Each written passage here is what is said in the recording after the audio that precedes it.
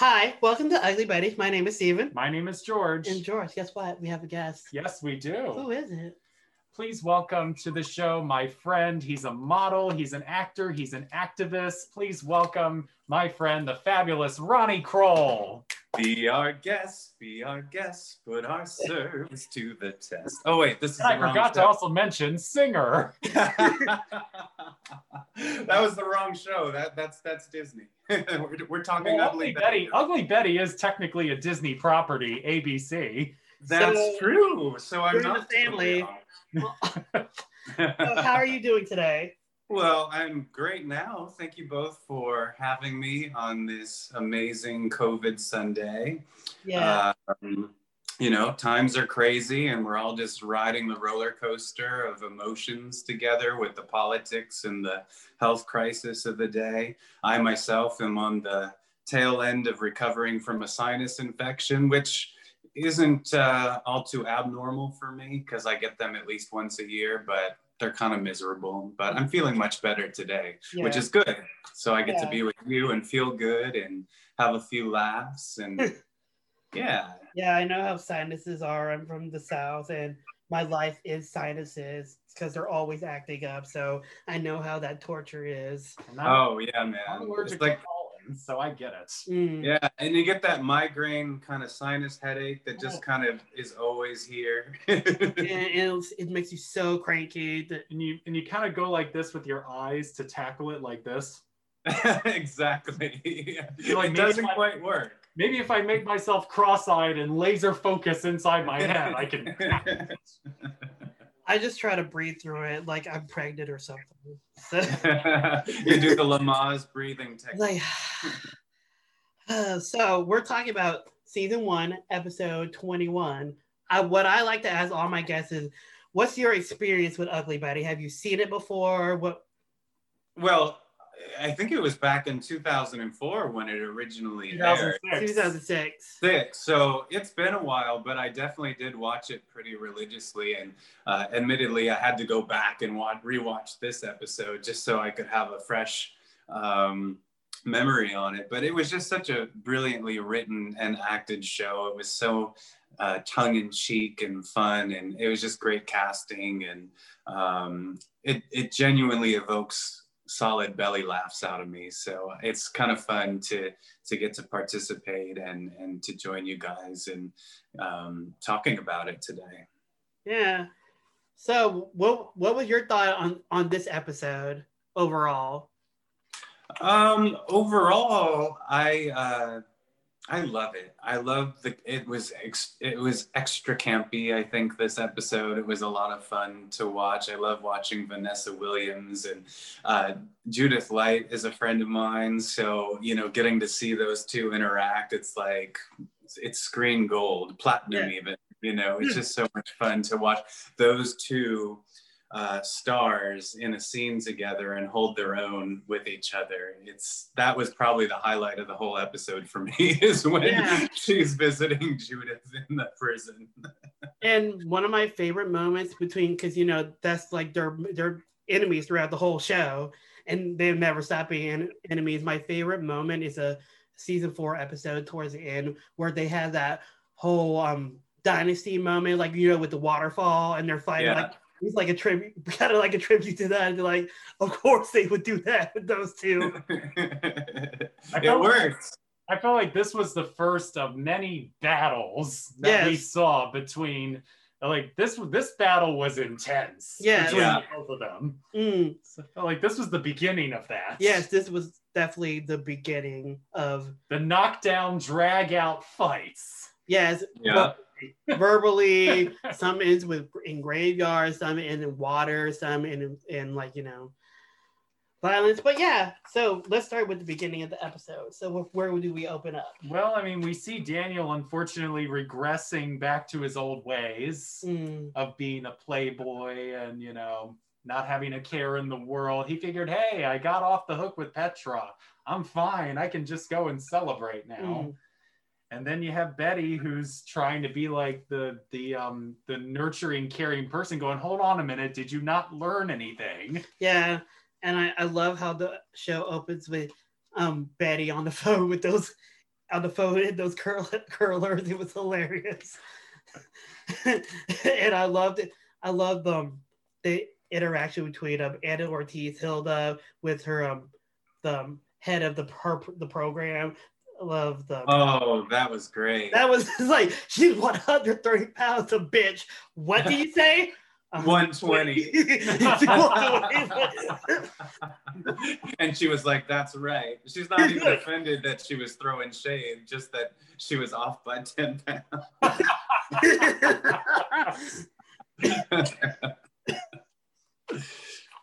One of my favorite running gags came back with a different character in this episode. I felt like we hadn't seen it for a minute, but we all know how much Amanda hates Secretaries Day.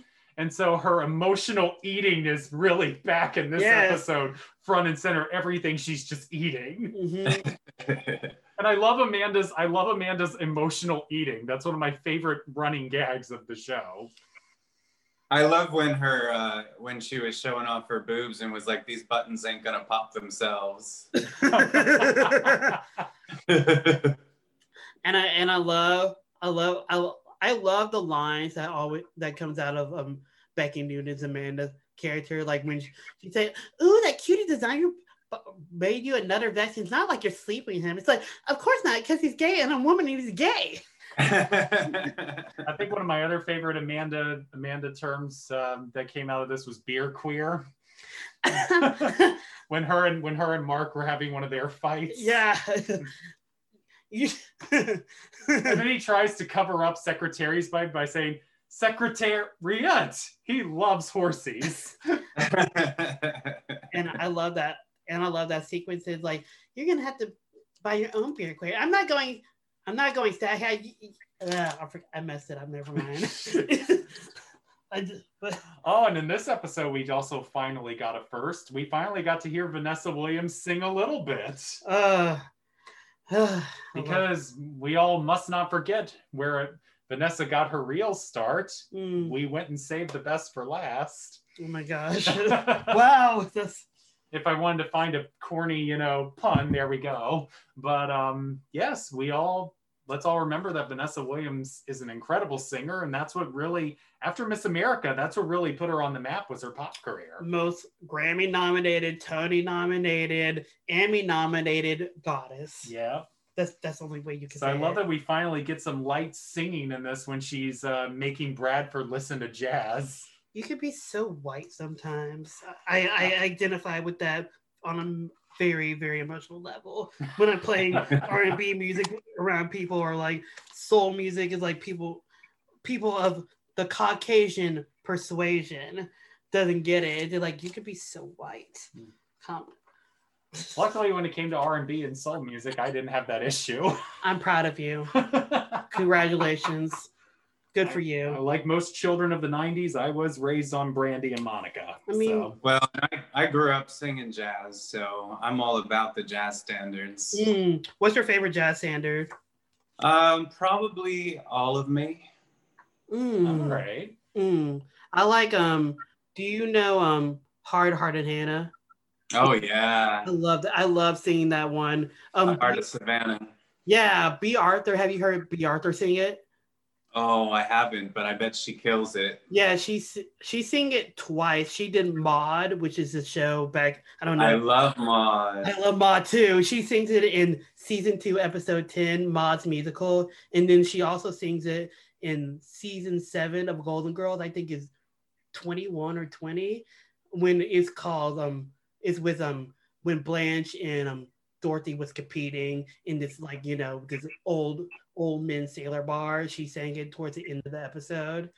I mean, not right. that that those episodes by heart or anything. And then if I had to pick a favorite jazz standard, let's see. Mine would have to be They Can't Take That Away From Me. Oh, that's a good one. Oh, they can't take that away from me. Oh, what a good song. Jazz standards are the best. I think they should come back. Well, they'll always be around. They'll always be around, but come back into pop culture, Well, swing did come back in the 90s, so anything is possible. Remember the swing craze that came back temporarily in the 90s? Oh, yeah. And everyone was about it. And Lady Gaga's album with Tony Bennett. Cheek to Cheek. That's a great album. Oh. And anytime Seth MacFarlane sings, your heart just melts. It's like, can you just marry me? I know you're probably straight, but just marry me. Can I marry your voice? He has a great voice. I love when he does jazz music. Yeah, I have 2 of his albums. But yeah, what's something that you want to point out in the episode beginning? Gosh, I mean, there were so many really kind of tongue-in-cheek moments. I mean, outside of the boobs moment for me, which I thought was a lot of fun. I don't know if it was at the beginning, but I really loved how Daniel's kind of change of heart happened. I really it was a really moving, emotional moment at the end from where he started in the beginning when he purchased those first, I hope it's all right that I get you these first class tickets for your entire family. I love seeing those character arcs and how, you know, a sign of really good writing is when you can like really despise a character one moment, but you see their humanity in that moment when they, you know, you see their light as well as their shadowy parts. So I thought that was kind of cool. Especially if you can do it in the same episode. Mm-hmm. There's an episode in a couple episodes, like the season finale, where you see Wilhelmina be funny and you see a softer moment with her. It's just like, you know, if you have talented actors and then talented writing, it's just magic. It's a match made in heaven. It's like a great marriage when you have great actors and great writing go hand in hand. Right. And it was just such a sweet thing that Daniel did for Betty. Mm-hmm. Yeah, it was so sweet and so loving and really just showed that, you know, despite all of his challenges that he's working through, that he just has a really good heart at the end of the day, you know, no matter how many kind of friends he could put on or distractions he might have. And I like that. Yeah, it just shows his character growth from the first episode of the season to now. Like, Betty has made an influence on him, and it's a positive change, and he's still going through that change. It's just, yeah. And I don't know, I always feel so bad for Betty. Like, the poor dear, like, she's like the Meg of Family Guy and stuff like that. She's just always getting the shit on, and by that one, I forget his name, but the one employee that, like, while she's riding the bull throws Big Pepper. Yeah, and he's just such a jackass, and they're so mean to her. And like, I was so proud of her when she took that what was it called, the jousting bag or whatever it was. And just knocked him one and was just like, I can take care of myself. That was the first time in rewatching this series I live for those kind of moments where I can like shout at the TV like it's a football game or something. Yeah. So after she knocked him out, I snapped my fingers. I was like, "You go, girl!" Well, and you know, as someone who's been bullied, you know, I was bullied a lot growing up and well into my teenage years, and it took me a while to grow that thick skin to be able to stand up for myself. For that moment, especially resonated with me because I was like, yes, you know. Not that I necessarily condone violence as a way to handle bullies, but in that moment, it was such retribution, and it was just like, you had it coming. Well, I think because all three of us here are LGBTQ citizens, we all have our own individual stories. And I think that's why we love seeing those triumphant moments, whether it's on TV or in film, because it's like you finally stood your ground and you stood up for yourself. And you know what? You said no more of this. Mm-hmm. And I think we all live for those moments because we know how good that feeling is. Right. Even with somebody who, and he had a line where it's like, you know what, that might have not flown on TV today. Yeah, and I think people, the queer community gravitated towards the show just not only because of Vanessa Williams and then Judith Lights and it's all campy, but it's all about the underdog story, and we in the queer community we are generally put in the underdog perspective, and we love like seeing that vessel of overcoming, saying, yeah, we can overcome this too. you know, we are not saying we're freaks, but you know, we are labeled as the freaks.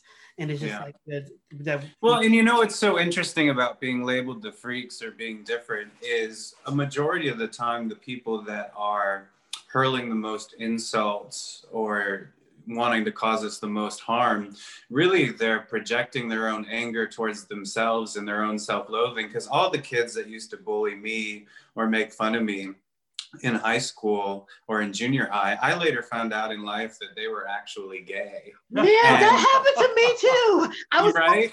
I was looking. I was like I wouldn't say last year. I was thinking when I visited home, I did like, huh.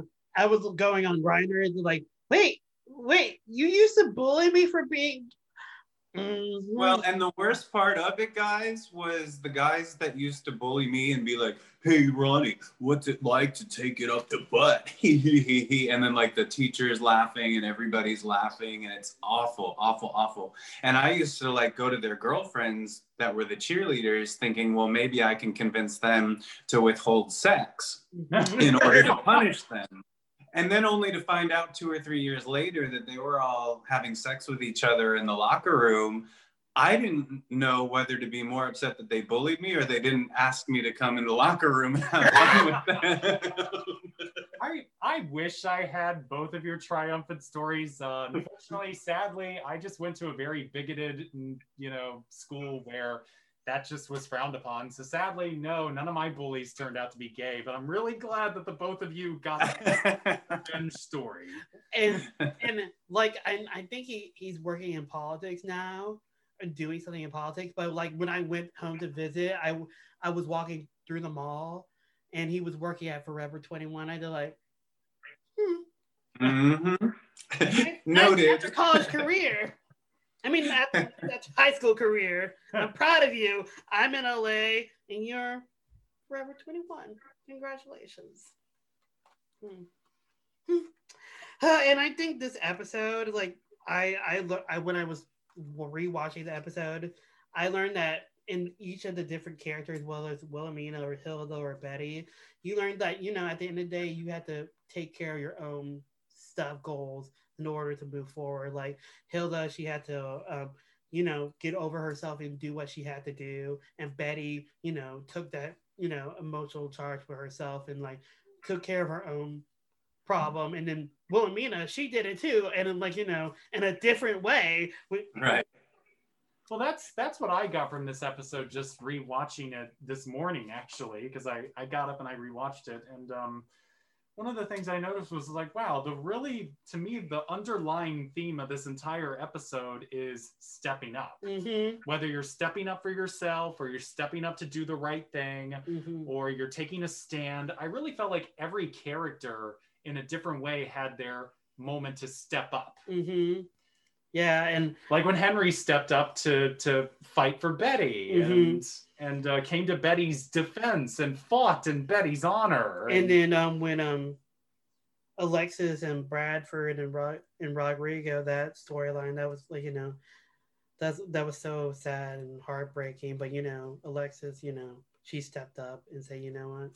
I'm gonna take care of this myself. I'm taking care of this myself, and I'm not gonna let my father treat me like that anymore.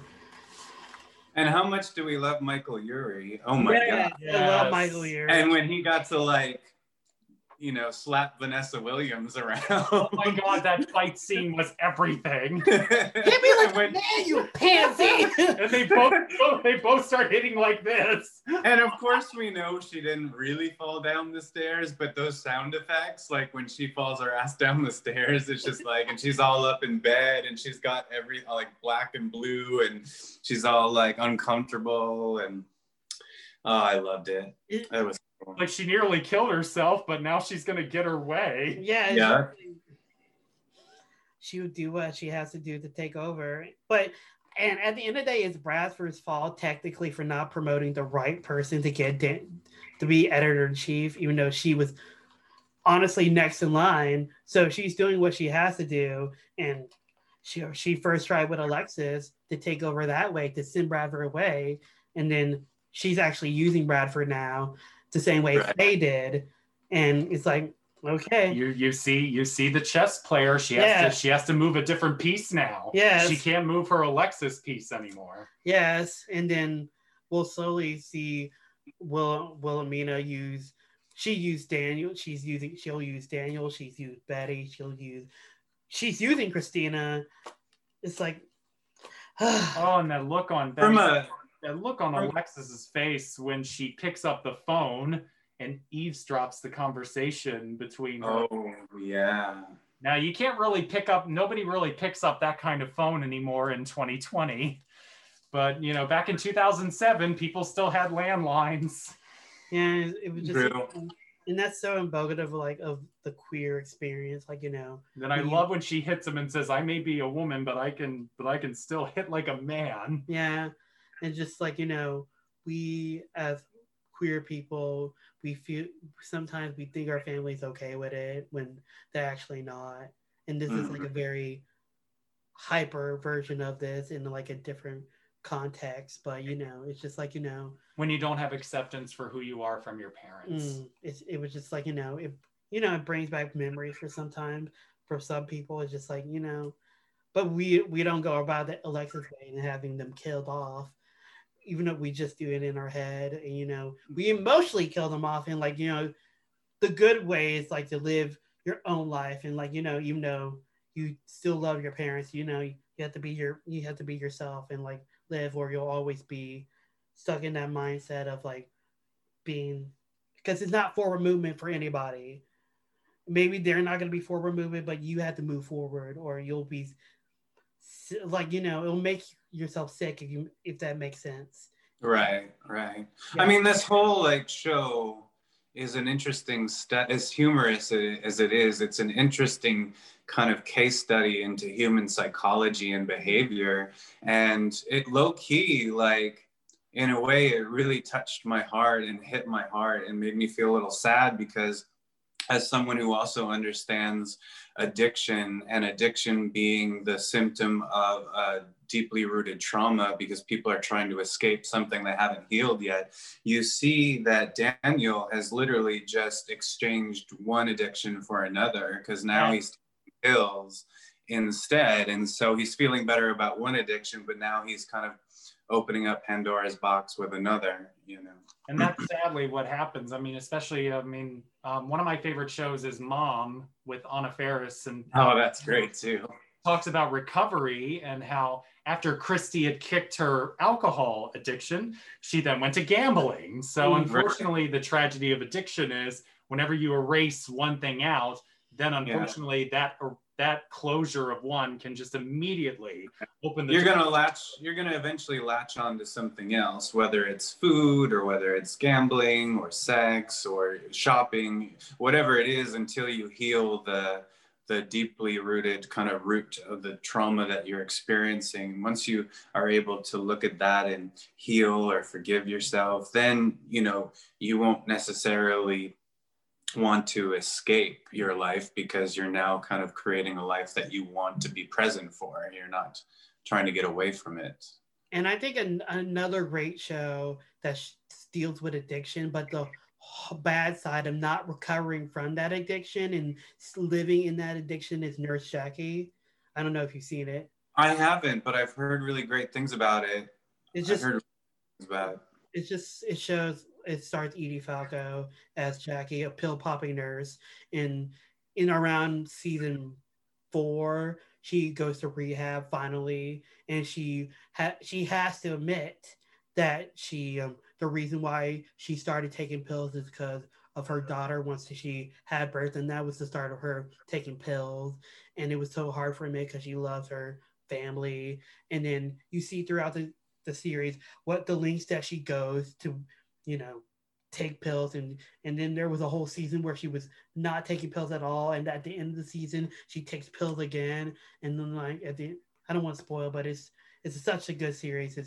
It's on Netflix. It's about to be off of Netflix at the end of and this month. But and usually for those kind of shows, I mean, I worked with one of the actresses from Mom in a movie last year, and she said we have a lot of writers who are in recovery. Mm-hmm. So I'm sure for shows like Nurse Jackie, and maybe for this one as well, they might have had a writer in recovery, or they might have had a consultant come in and go, this is what usually happens in these kinds of situations. Mm-hmm.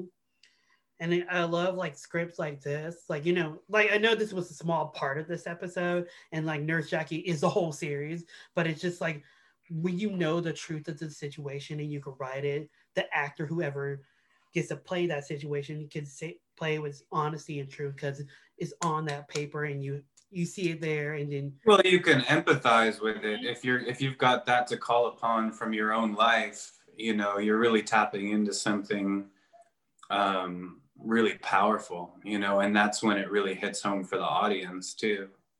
yeah.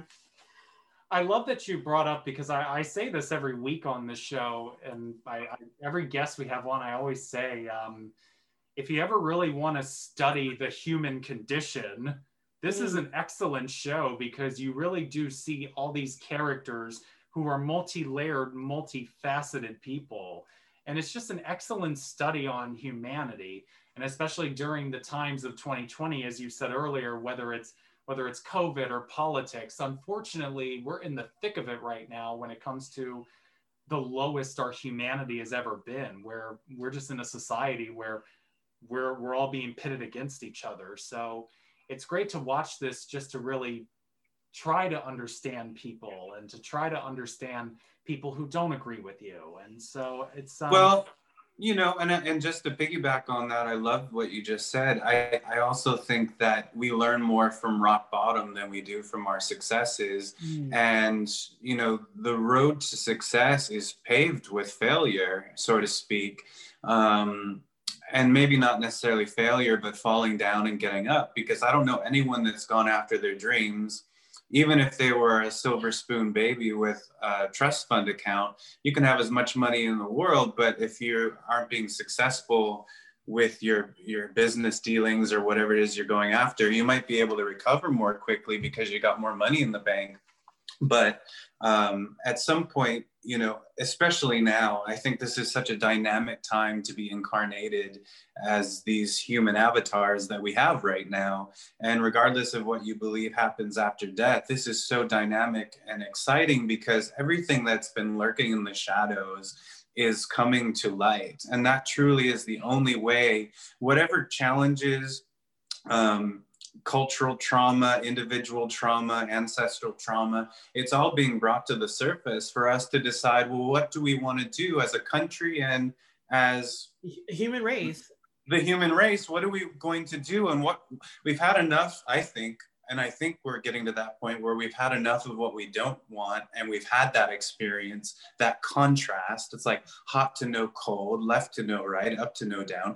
Now we get to kind of decide, well, what do we want to manifest together, and what's working and what's not working?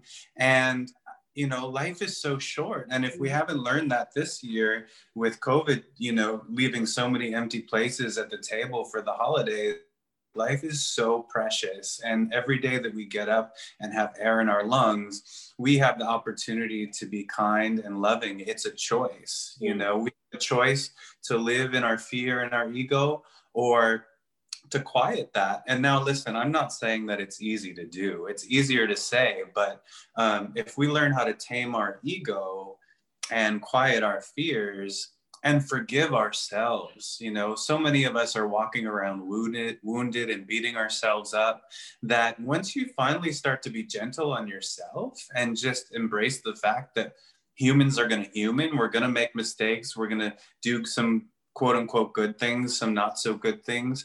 When you can do that for yourself, at least in my experience, I found it so much easier to leave a little more wiggle room for the people in my life not to be perfect and not to attack them and only see the negative aspects of them, but to love them where they are and to give them that space to learn and to grow, you know. And that's what I don't like about cancel culture.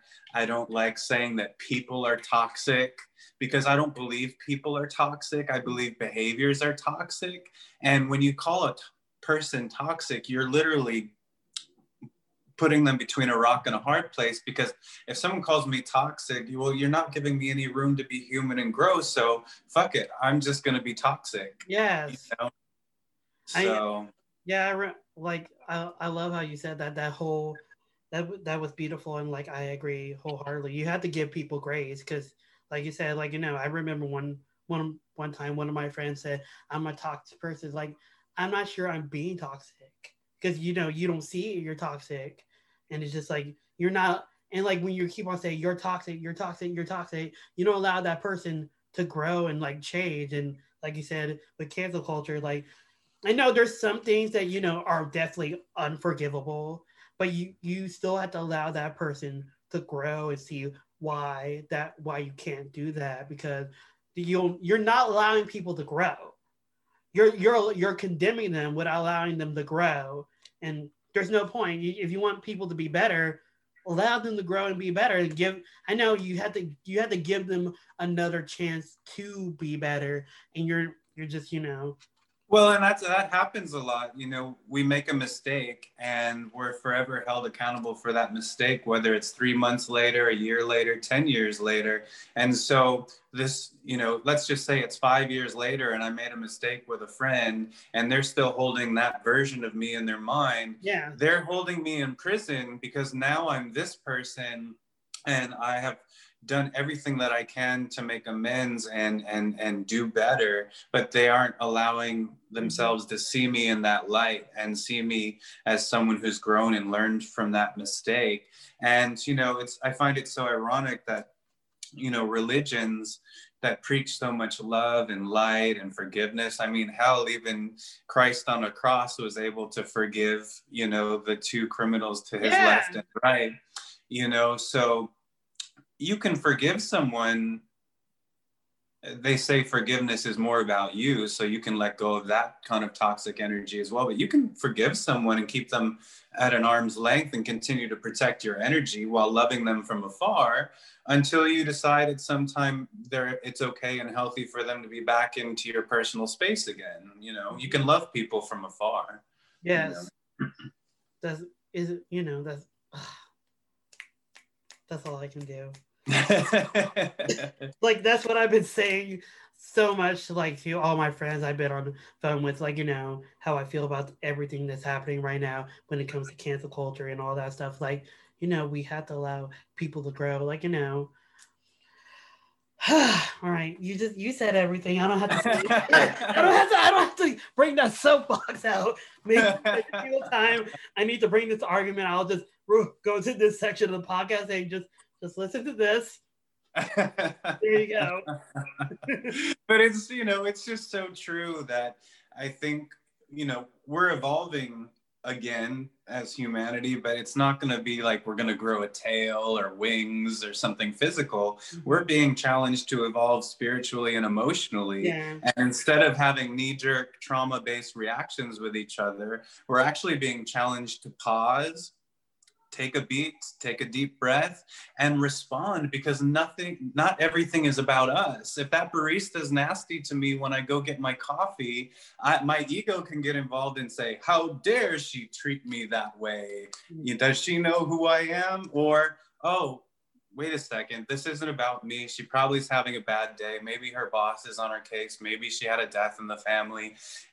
If I go back at her with that negative, lower vibrational energy, it's only going to make things worse, make her day worse, make my day worse, because I'm going to be thinking about it all day, talking everybody's ear off about how terrible that barista was. That energy is just going to be this downward spiral of ugliness. I don't need that in my life anymore. I don't want to go down that path. I'd rather just say, you know what? I'm going to put her in a little love bubble, hope her day gets better, maybe give her a little extra tip, and, carry on. Yeah, because at the end of the day, we all have to be the light of the world and to be the best of humanity, because that's what we're supposed to be. We're supposed to move forward a better version of the world that when we eventually die. I don't plan on dying, but I don't know, you two can have fun. But the earth that we leave behind should be better than we found it. Like especially in the entertainment industry, when we finally move on from this industry, we have to leave it better than we saw it. We came into it because we're in a very toxic industry. We were talking it during our break. This is a very toxic industry, but it's getting better. But it's slowly getting. It's responsive. It's our responsibility as entertainers to come in and do everything we can to make this industry better than the way we found it. Yeah, and show and use our platforms and how high platforms we get. In whether it's movies, TVs, podcasts, books, whatever. And as Reese Witherspoon had said beautifully in her sit down with Regina King when they did the Actors on Actors, the rules have really changed because of streaming services. So now it's not just a movie studio guessing anymore what audiences want. Now, because of streaming services, there's now data and real numbers that prove and back up that, yes, we should have more stories with LGBT and people of color. And we should have more inclusivity, not less of it. Now that we have numbers here in streaming that back up that, yes, people want these kinds of stories to be told. And on the good side of social media, because I don't want to even get into the toxic side of social media. That's a whole different podcast episode. I love how Ava DuVernay, she's like starting those. She's making a TV show. I'm not sure if it's ABC about Native Americans, like because we need those stories because there's always been, those bad stories. If them, you know what I'm trying to say. Well, unfortunately, when it comes to our Native American history in this country, we really sanitized as a country what the holiday of Thanksgiving really was. Because if you look at the actual history of Thanksgiving, it's a really ugly, heinous holiday. So we need to have more stories instead of what was basically sanitized to us as a society. And it shouldn't, I feel like, especially when we start telling those Native American stories, it shouldn't have, no offense to, I'm not sure if it was The Deer Hunter, but it shouldn't be a white savior movie because white savior type of movie. No, it's just like, no offense to those movies because some of those movies are really good, but like if we telling stories of color, it shouldn't be a white savior movie because going back to Ugly Betty, we can save ourselves. Yeah. Right. Yeah. Right. That's the power of humans in a minority positions, whatever minority you are. We can save ourselves. We just need the chance and the opportunity and the trust to save ourselves. Well, and I amen to that. You are taking me to church on this Sunday. I think one of the keys to our healing as a country from the great trauma that our government has oppressed so many different people, whether it be Native Americans, Black people, LGBT women, all these different kind of suffrage movements. If we're really going to heal from this, we have to look at the truth, but not look at it to shame ourselves per se, because I think shame is actually counterproductive to healing. And I'll tell you why, because shame is also based in fear and ego. And you can get addicted to that shame cycle where you're just beating yourself up rather than actually taking steps to better yourself and heal. It's more about, woe's me, I want to pull the covers over my head, drink my sorrows, eat my ice cream, what have you. So in order to heal, we have to have a healthy sense of guilt. After knowing the truth, we have to embrace the truth, have a healthy sense of guilt. And then instead of making it an us versus them kind of conversation where we're making villains and enemies of each other, we have to set the quote unquote problem off to the side on the table and make it us versus the problems. Okay, what are the problems and how can we share our experiences and understanding of it, and how do we want that solution to look like? Because anything other than a co-created solution is manipulation, and people aren't going to be invested in that. Think about any time you've ever been invested in something. If someone is holding the reins and you're just having to go along to get along, then you're kind of checked out. You're not really there every step of the way. So I don't think, when it comes to even, let's just say, slavery and the history of Black people in this country, one of the challenges I have even attending like Black Lives Matters meetings and stuff like that is there's this ongoing thing of, well, who's going to solve this? It's all up to the white man to figure it out. some people think, and other people think, no, Black people can figure it out for themselves. So no one's really working together. They're just kind of challenging each other to figure it out. And we're all like, oh, I don't know what to do. What are we supposed to do? Because I wrote a movie during this whole quarantine about that, and I don't want to get too much into it and get too off a topic, but it's about two black people. It's based off of kind of a true story, but neither here nor there. But it's about two black people talking about whose responsibility is it to fix the African American problem in America. Is it up to black people to fix it, or is it up to white people? No, I mean, like everyone else to fix it. Is it or is it like a partnership to heal, to do it together? Because it's like, one side yeah, us black people, we can do it. We don't need your help. And to say like, it's just like it's tricky because I just to step in for a moment here. I really thought that after the election of Barack Obama in 2008, I really thought, okay, we're getting there. I mean, we're getting to that place where we're going to be a post-racial society. But then we learned in the last 12 years, no, that is not the case, unfortunately. We are nowhere near that. But I not to interrupt you, but right. It's just like, I feel like when it came to like national racial discussions, I think it paused over those 8 years. It didn't like, because there was stuff going on in states and cities and all that stuff and all that racist stuff. I'm from the South. I know. Trust me. I know. Racism was still there. Trust me. Oh yeah. It never goes away. But then you had a presidential candidate in 2016 who, unfortunately, I felt came along and validated the racism and the rhetoric, and unfortunately that just got really, really amped up. It's just like, he. I don't like speaking ill will towards people, but our current president right now, he just like allowed for that to happen. He didn't condemn it. What happened in April when George Floyd tragically passed away, it was all for the public to see. And like you said, it's like, out on the line is either on one side or the other side. You can't be in the middle about this. Is either you're for the progression of not only Black people, every marginalized groups people to move forward and make this a whole healing country, or you're on the other side. You just want it the way it was, white power, as it were. No. Well, and that's a great point, because I think one of the things, as I've been learning and growing and challenging myself to always be educating myself by talking with people and trying to understand from people's different perspectives, and even coming to terms with the understanding of what white privilege is and what that means in this country. Again, if we could remove the us versus them kind of equation, if we could evaluate and recalibrate the discussions we were having and say, look, it's the systems that are problematic. If we make the system kind of the villain rather than the other person, right. Because a lot of times the challenge we're experiencing with a majority of white people, when they first hear white privilege, the automatic thing for a lot of impoverished white people is, what do you mean? I've never had privilege. I've been poor my entire life. Like, I've been bucked by the system too.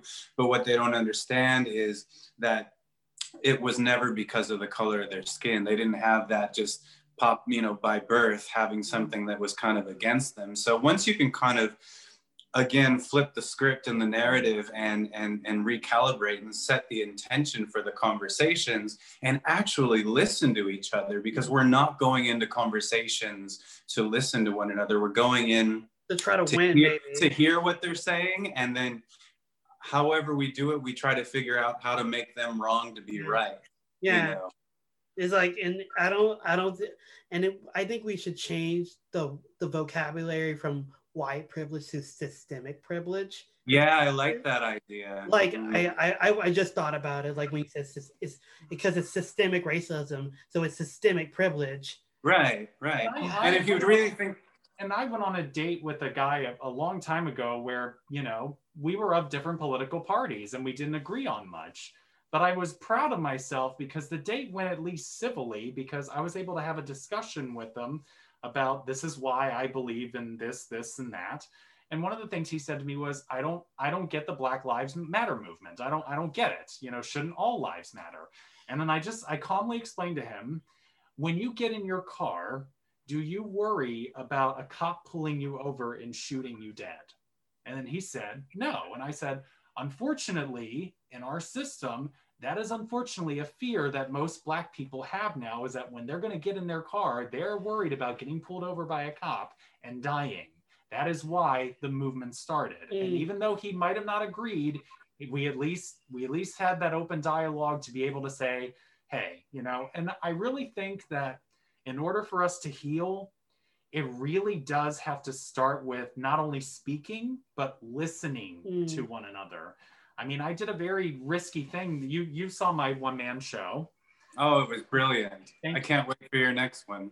Thank you. Well, I did a very risky thing in the summer of 2018. I went to perform in Virginia, where I lived when I was a child for 10 years. About, you know, a good chunk of my audience was Republicans. And I had a Republican congressman's wife, daughter, and granddaughter in my audience. A lot of these people knew my father because my father was the local Episcopal priest at their church. So these were a lot of my dad's old parishioners. And I'm a queer Democratic actor coming to talk about my feelings. And I was a little nervous to do it because obviously there are parts in the show where I talk about our current president and I talk about some things. And I was like, look, even if people don't agree with me, just as long as they at least hear me out, I'm okay with that. I'm not here to change anybody's minds. I just want to try to get people to see it from a different perspective. Well, that was the beauty about your show. That was what's so beautiful about it. And when you expose yourself in such a vulnerable, authentic way, it's nearly impossible, unless you are, you know, part of that faction of people that is allowing your kind of narcissistic tendencies to take control. And again, I never villainize narcissists, because I look at narcissists as people that can also recover from those tendencies. But what your show did, and the way you were able to be respectful about how you opened up, it's hard for anybody sitting in that audience not to relate in some way. Again, like you said, maybe they don't agree with you right off the bat, but you planted some seeds in their minds to go and do a little more research and to really think for themselves, which many of us really don't do today. You know, if you really think about our opinions are like assholes. Everyone has one, but most of them stink. And, you know, our opinions are usually based in emotion because maybe our mom or dad told us to think that way, maybe a favorite teacher, a rabbi or priest. And when you get into a conversation with someone, if the emotion is leading, I could just, you know, we lost you for a minute. I'm here. I could just ask someone a question just to find out more about how they got to why they feel that way. And they might get angry with me because that emotion is like, how dare you question something my mom told me or my dad told me to believe. So it's these kind of emotionally led and emotionally driven conversations where if we really ask ourselves why, and why is the best question we can ask ourselves. Ask why, get that answer, ask why again, and really get down to it. Well, why am I pro-life over pro-choice? Or why am I pro-gun over, you know, anti-gun? Like, why is it? How did I get there? Did I really get there? Or did someone tell me what to believe? And so many people are running around arguing with each other, trying to be right. And they don't even know why they feel the way they feel. You know, they're just... Because they heard it from someone who they trust, and like you said, trust and believe. And that gets filtered down, and like, you know, like governmental down, like family down. That's how they were raised to believe, and that's how they, you know, want to move forward. And then, like you said, the beauty of your show is like you went on that stage and you forced the audience to meet you at a human level, right? You at a human level, so they can move forward as a human and take your story and all your experience as human, because you're a human, I'm a human, so everyone has a valid experience. I mean, sometimes I think I'm an alien, but I don't know. It's possible. Well, I mean, being on the autism spectrum, I was pretty much an alien since birth. But that's what I really love about this show, is that this show really does center on two separate worlds when you really think about it. Because you have the Manhattan world where Betty goes into work, and you have the Manhattan elite, and you have that whole bubble of people that live in their own individual bubble. But then Betty goes back home to Queens. That's an entirely different world. Mm-hmm. They're both in the same city, but they're night and day, entirely different worlds. Yeah. Well, and even at the office, and the culture they're creating at their office and projecting into the world is completely different than the individual lives they go home to. So it's almost like we humans are complicating things because we're trying to project. It's like, you notice this in social media today. There's so much about perfection and hiding your flaws and trying to keep up with everybody online who seems to be having the best life, but really they're living in a cardboard box, somewhere in the beach. And they've not to call out those influencers, like those models, like I'm having the best life, so but actually, their lives are shit because like that's what social media is. Like, we're putting a version of our life. Not everyone's raw on social media. I try to be raw on social media. I'm not sure if I do that well, but some people wants to show them the fantasy life and what they want to show to the public, so they can move forward as status.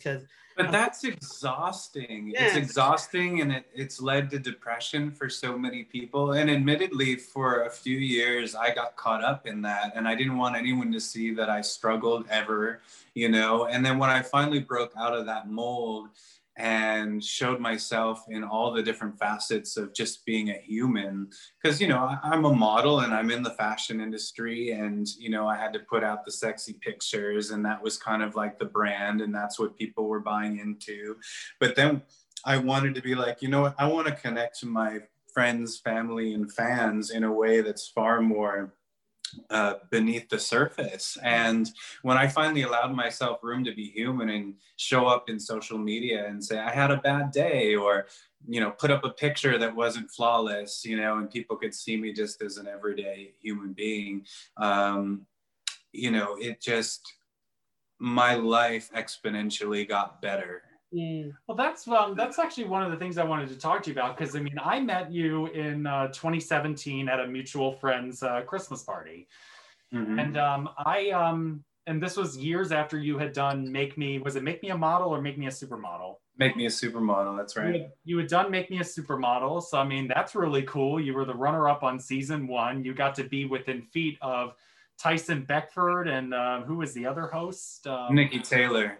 You got to be within feet of them, and this was in the midst of the top model craze, so other networks were doing their own supermodel searches. I wanted to ask you more about your modeling career, actually, just because this is obviously a show about the fashion industry, and you have fashion industry experience. Did you move to New York after Make Me a Supermodel, or did you stay in LA, or where? I went back home to Chicago for a few months, and I kind of was weighing out the pros and cons of leaving Chicago, because I never really saw myself leaving my hometown, but it was such an incredible opportunity, and I felt that I needed to strike while the iron was hot and get out to New York while people still kind of knew who I was, and it would open some doors, and I wanted to live out that dream. And so I ended up moving to New York at the end, was it the end of 2008 or the late summer of 2008? So would you say this show is pretty accurate with its depiction of the modeling industry, at least from a fashion perspective, or? It is, it's, fashion is a business like anything else. And if Vogue went under tomorrow, people that kind of shame the fashion industry for whatever reason, you don't understand how much money this industry is worth, and what those people in the boardrooms, when they decide what's in, what colors are in, what styles are in, that filters down not only to the big fancy department stores, but down to every it influences every decision made in fashion. And it's a big market. But it can also, because it's based on looks, it can be very superficial. Sometimes when you're a model going on castings, like you have to have a really thick skin because you're going to get no more times than you get yes. And unfortunately, the underbelly of the modeling industry is kind of similar to the Harvey Weinsteins of the acting world, where your agents either wanted to be you, so they get jealous of you and try to like ruin your career in some way out of a fit of jealousy, or they want you to snort coke or have sex with them in order to get booked for the big jobs.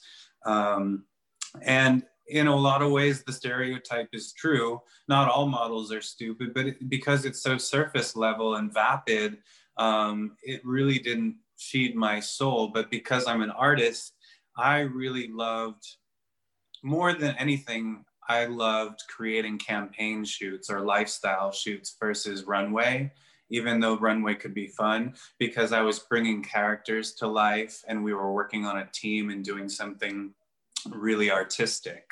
But, you know, I think it's one of the reasons I've kind of transitioned from the modeling industry into acting is because I wanted to get away from that vapid kind of surface level nature of that industry.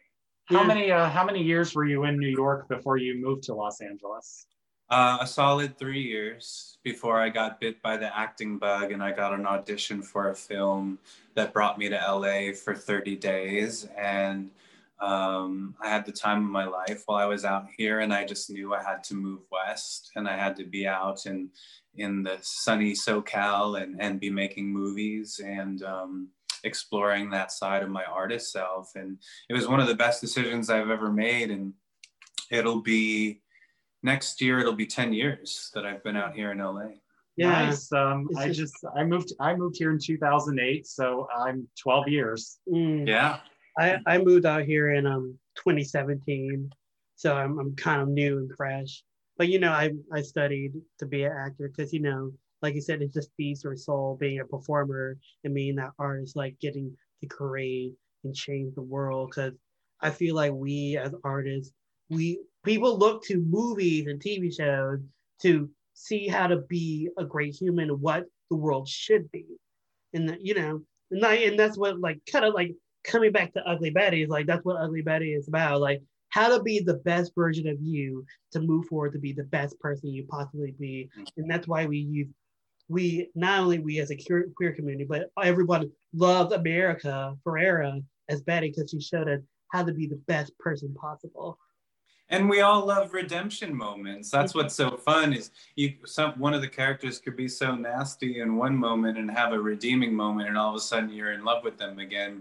And then you get to, we're all mirrors for each other at the end of the day, you know, like there's no such thing as coincidence. Our energy calls certain individuals into our lives to play certain roles. And I don't know if you guys have ever experienced this, but sometimes it's not always sunshine, rainbow, and butterflies because someone presents themselves as a mirror and they start behaving in ways that you don't like.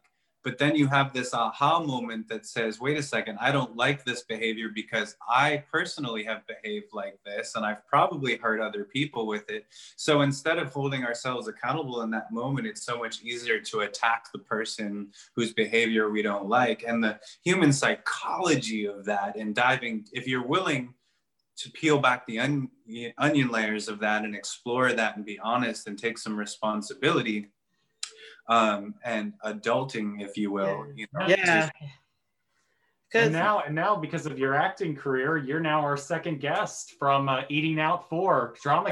That's right. We had Drew Droege on a couple of weeks ago. And I love Drew. I do. He's the best. He's the absolute best. So now we have our second guest from that movie on this show. The funny thing about that movie is we got kicked off set. We were filming in Malibu at a place called Camp Shalom. And one of the scenes in there where Drew Droege is having kind of like a sex scene, we had gotten clearance to use the executive offices, and he's having the sex scene. And in the sex scene, the PA system is still on for the rest of the camp to hear, which was fine because for our group, we already knew what was happening, but there were other parts of the camp with Jewish kids having different outings and stuff, and they're hearing these orgasmic sounds over the loudspeakers. And so we almost got completely kicked off the camp. And I don't know how our producers pulled it off, but they were able to convince them that, look, it's a simulated sex scene, it's not real, and we're not filming porn, it's just comedy. And yeah, and Drew, of course, was so convincing, being the great actor that he is. It was pretty funny. I haven't seen the Eating Out movies in such a long time that I watched them, when coming out. Like, those are one of those movies that you watch when eating out. And then Trick. I don't know if you remember Trick. Oh yeah, that's a classic. Yeah, Trick and all those, like, gay movies.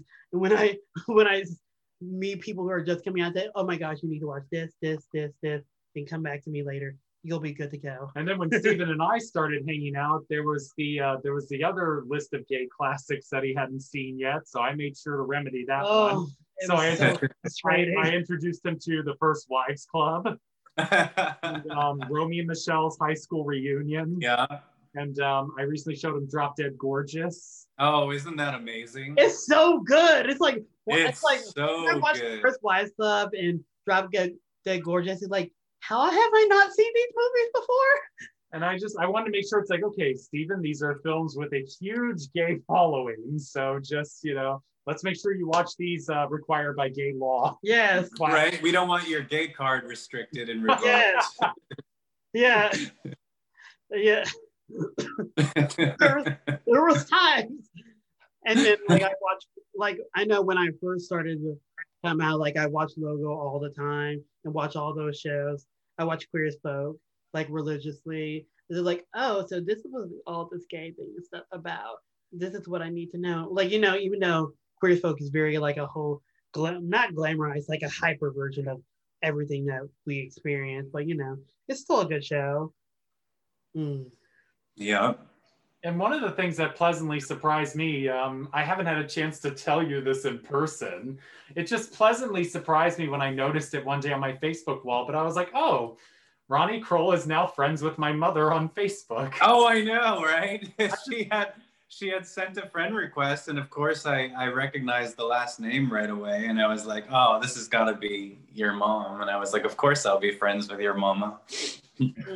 So I just like, oh, that's cool. And I saw that she gave you advice for, like, feeding one of your cats, or yeah, because my mom's big into animals. So I found that very surprising. I was like, oh, okay. I have to give anyone who follows me credit for sticking around, because I'm these days, because I've always been I'm a recovering people pleaser, but I've also been someone that's always kind of gone after my dreams and showed up unapologetically myself. And, I'm not everybody's cup of tea, because you never know what you're going to get with me. One day you might get this version of me, and tomorrow, you got my ass in your face because I'm selling, prints of one of my modeling pictures, and someone who's more conservative following me thinking they're going to get all this positivity, all of a sudden get my modeling picture. And I give you credit if you can stick around and kind of, again, going back to jazz standards, all of me, why not take all of me? So going back to the episode after our lovely magical soapboxes that it was so good. Well, let's go to, like, the Middle Ages, that whole scene. What did you think of the whole Middle Ages scene? That was, like, beautiful. I thought it was brilliant. Yes. I loved the fantasy sequence and the costumes, the music. I thought everything about that montage, that fantasy sequence, was brilliant. Yeah, I love, like, Amanda's acting reel. He gave me flashbacks. I love that moment where she gets there and she's expecting to see her face, but then he sees a whole other actress, and oh my god, she's like, they de-wenched me. How old am I going to be? I'm too old to be a receptionist. It's just, and that fear of maybe growing older a bit that I personally don't have. Yes, you do. Shut up. We have opposite things about age. He doesn't like getting older, and I'm like, I'm all for it. Let's do it. I'm black. I never age. Because I'm one Black of those, don't crack, they say. Yes. well, I'm just one of those people where it's like, look, we're all going to get older anyways, so we might as well enjoy it, because what's the alternative? You might as well enjoy it, you know? That's right. I mean, I'm going to be alive for a long time. Like I said earlier. Yes, you I will. don't know about. You know. Well, with age comes wisdom. So, like I said, I'm already wise. So, and you'll only get wiser. Whatever. Yep, you get to see our lovely banter on this podcast. Oh, I love it. It works. You guys have great chemistry. Oh, thank you. I mean, we were on the stage together, so I guess that's something. At the same theater where you saw my one-man show, we did a show together. We did a production of 25th Annual Putnam County Spelling Bee. Oh, nice. And he was Barfay and I was Coney Bear. Love it. Love it. So yeah, that was brilliant. So sorry, we want to make sure we got everybody's notes here. So oh, that's okay. You too. I want to make sure we got your notes, and Ronnie, we want to make sure we got yours. So anything you want to say about the episode that we haven't hit yet? I mean, we've covered a lot of ground. Yeah. I mean, I will always admire Betty's courage when she got on the bull. Oh yeah. Oh my God. I mean, you got to hand it to her. She needed that money for those plane tickets. So and I love how Christina's trying to think of other ideas, and she's like, "How about drinking contests? I've won a couple of those." And then I forgot Robert Rodriguez. He did medical testing to make one of his movies. You know who Robert Rodriguez is, right? He directed Spy Kids and From Dusk Till Dawn. From Dusk Till Dawn, his Planet Terror. The Faculty. The first movie he did, he wrote a book about it. Like he was like a test subject for a medical thing to like get the budget to make his first movie. So sure. Sometimes you got to do what you have to do to make money for rent or whatever. Right. True story. Got to pay them bills somehow. Mm-hmm. And you picked a brilliant shot of Betty when she is spinning around on the mechanical bull. And I was rooting for her, to be honest. I was rooting for her. I wish that she would have made it all the way to the end,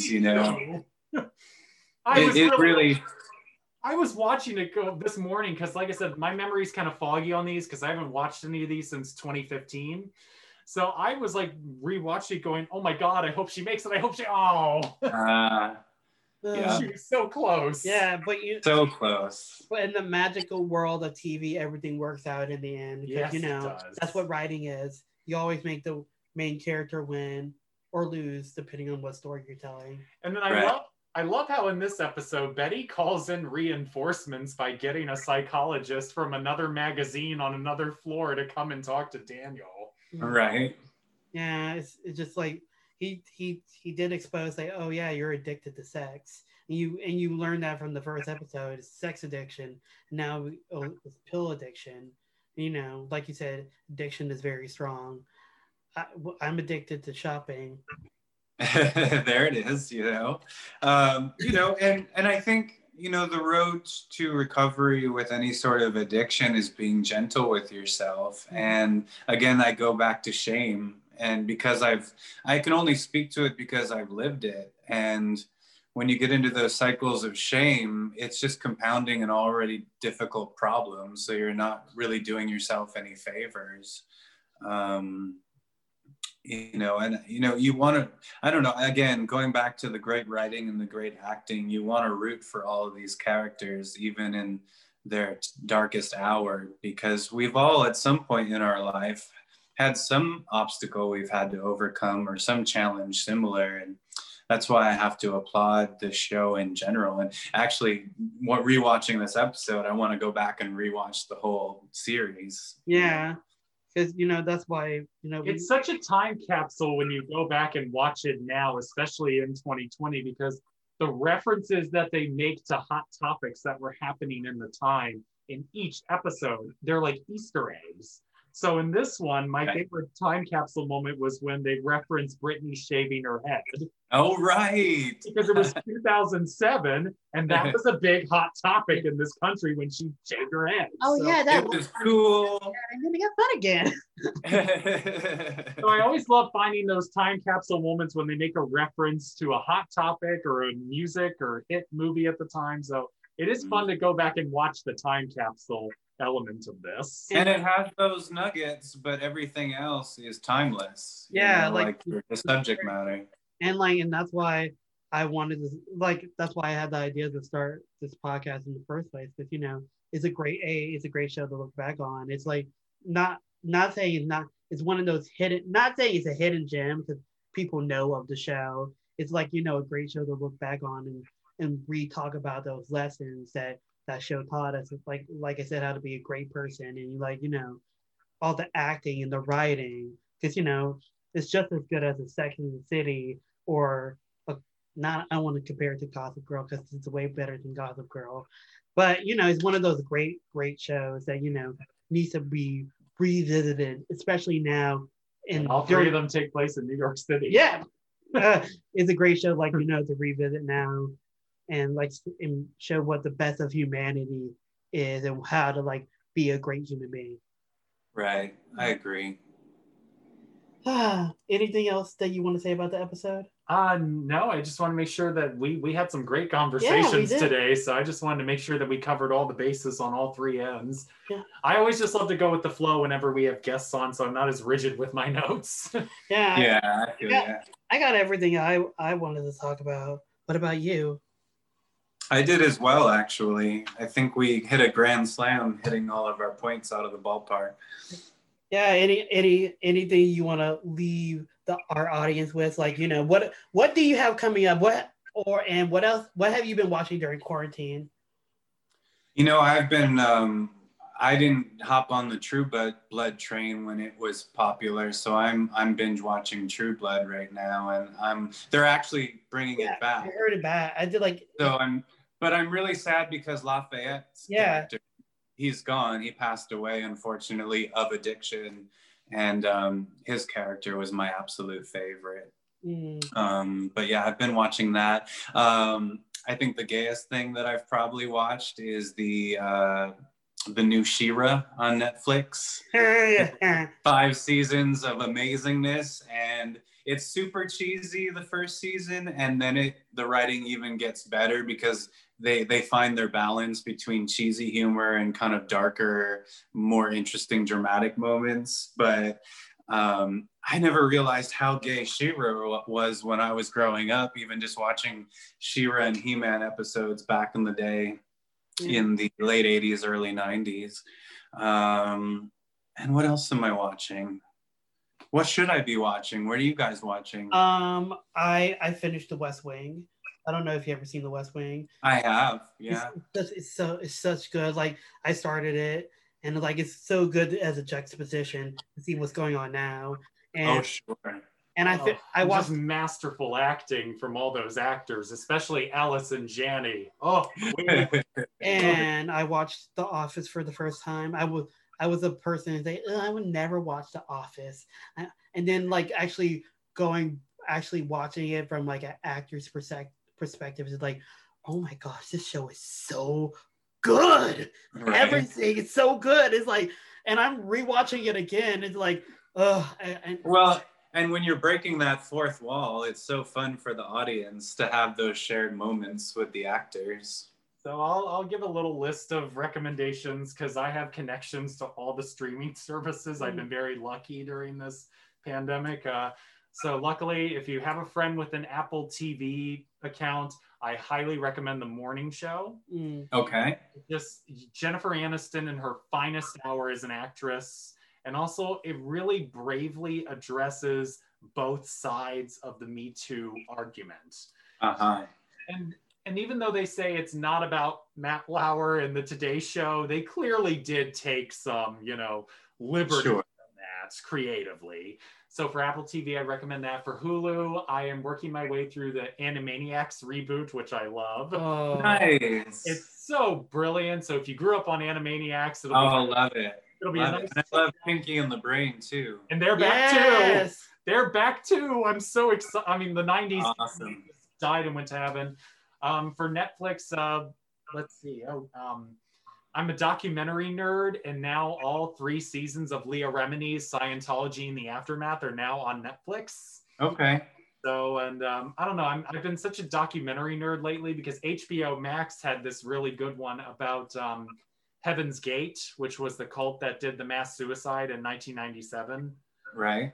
Because they believed that they were going off to God's spaceship. So, so it's, and like I said, I'm fascinated to watch documentaries about that because you see these human beings that, you know, were so vulnerable to allow themselves to, you know, follow their leader into this, you know, this cult. Sure.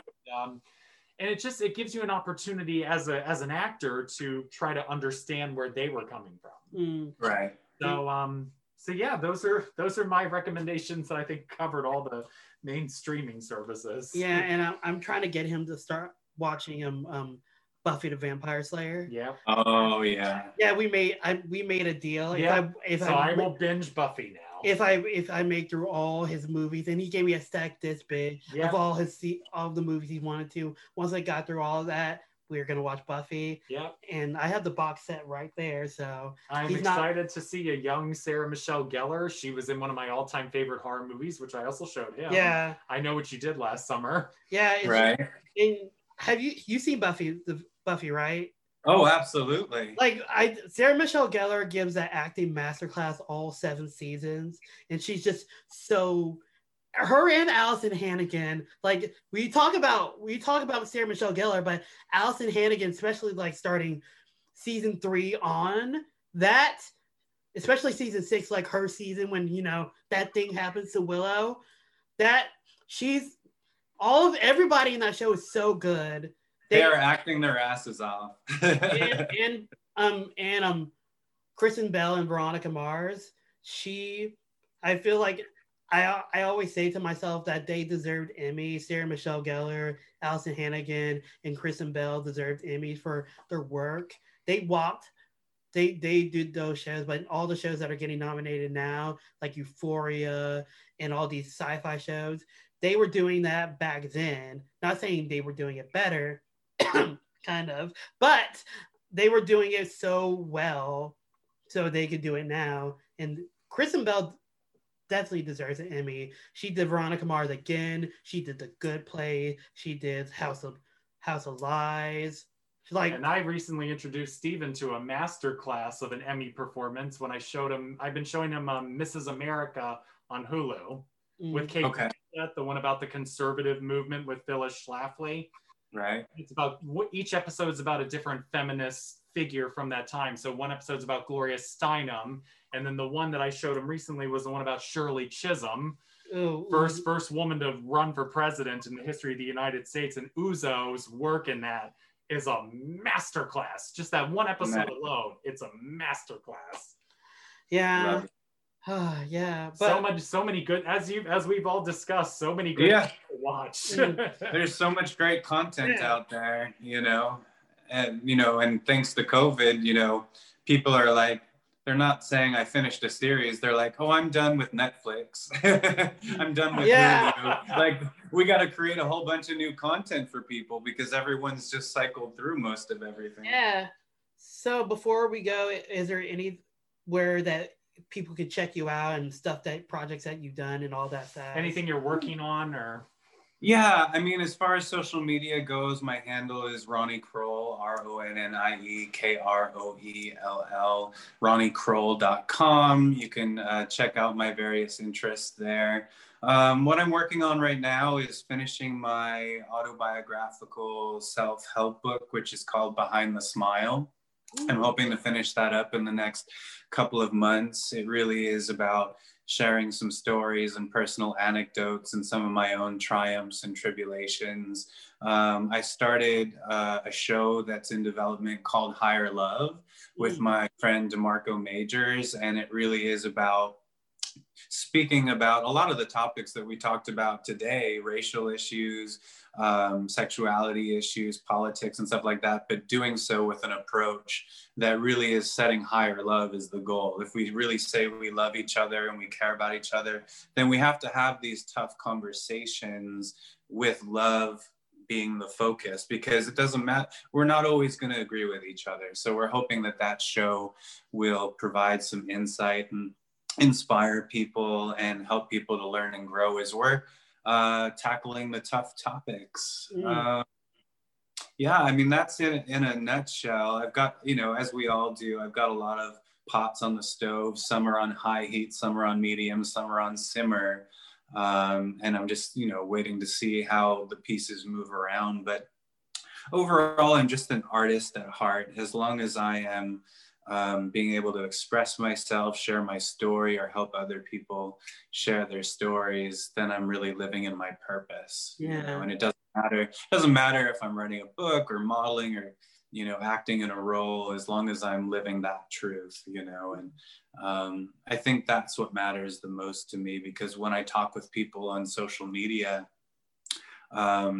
the greatest gift is when someone gives me some feedback that just says, hey, you know, you were so brave to do this and it helped me be brave, or it helped me. And the one that chokes me up is when people say I was going to take my life, but you inspired me to stick around. And I don't even know, it's so hard to find words to respond to that, except that I'm so glad you're here, you know, because people are really depressed, especially today. So anything we can do to love on one another, you know, I encourage your listeners to be gentle with themselves, to love themselves, to practice self-care, whatever that looks like for them. And then to be a little bit kinder and softer with others that are also just, we don't know what someone's going through in their life. We don't know what's going on behind the curtain, as it were.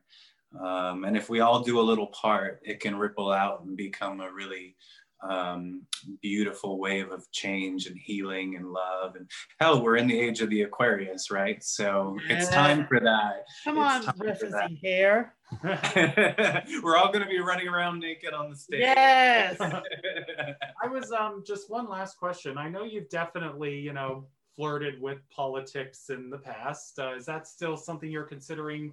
I know you know, 2020 has left a really gnarly taste of politics in my mouth, and I'd be remiss if I didn't say that part of me is like, yes, politics is still interesting to me, but I'm not quite sure what that path is going to look like yet. Unfortunately, going into politics is a very thankless job. Yeah. I think a lot of times we're always demanding things from our politicians, but we're never grateful, or we put them in positions where they have to say what we want to hear rather than tell us the truth. And so until we improve as citizens, you know, our politics aren't going to change. So as an artist, there's a lot of vehicles for me to impact others, touch people's hearts. I think, you know, politics is in my future. I'm not sure yet when I'm going to pull that lever or what that office is going to look like.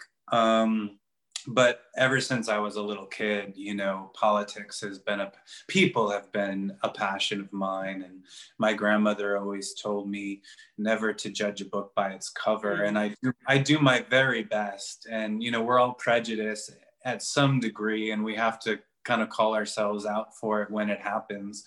But I will do something politically. And if not personally running right away, I'll still be involved with other people's campaigns or, you know, doing things to raise awareness, you know. Absolutely. That's what I plan to do with my platform. So that's good. That's good. And, you know, and if we work together and combine our platforms and like I said, if we all do our parts and we own our voice, you know, and realize how powerful we really are, you know, magical things can happen. Absolutely. And that's the power of public service at the end of the day. And you said it, you know, it's reminding our public servants that their job is to serve the public. And unfortunately, the way our system is now, it's serving the oligarchs, it's serving the corporations, it's serving a certain group, you know, and until we can get big money out of politics, until we can implement some kind of term limit, something that, you know, show me a Republican or a Democrat that's going to run on actually proposing legislation to propose term limits, and, you know, more than likely they'll have my vote. But it doesn't matter whether you want to villainize Republicans or Democrats by label alone. They're the modern dukes and duchesses of our era, you know, because they're living the high life. They're living off of the wealth and the backs of the sweat equity of the people. They've got the best of salary, best of benefits.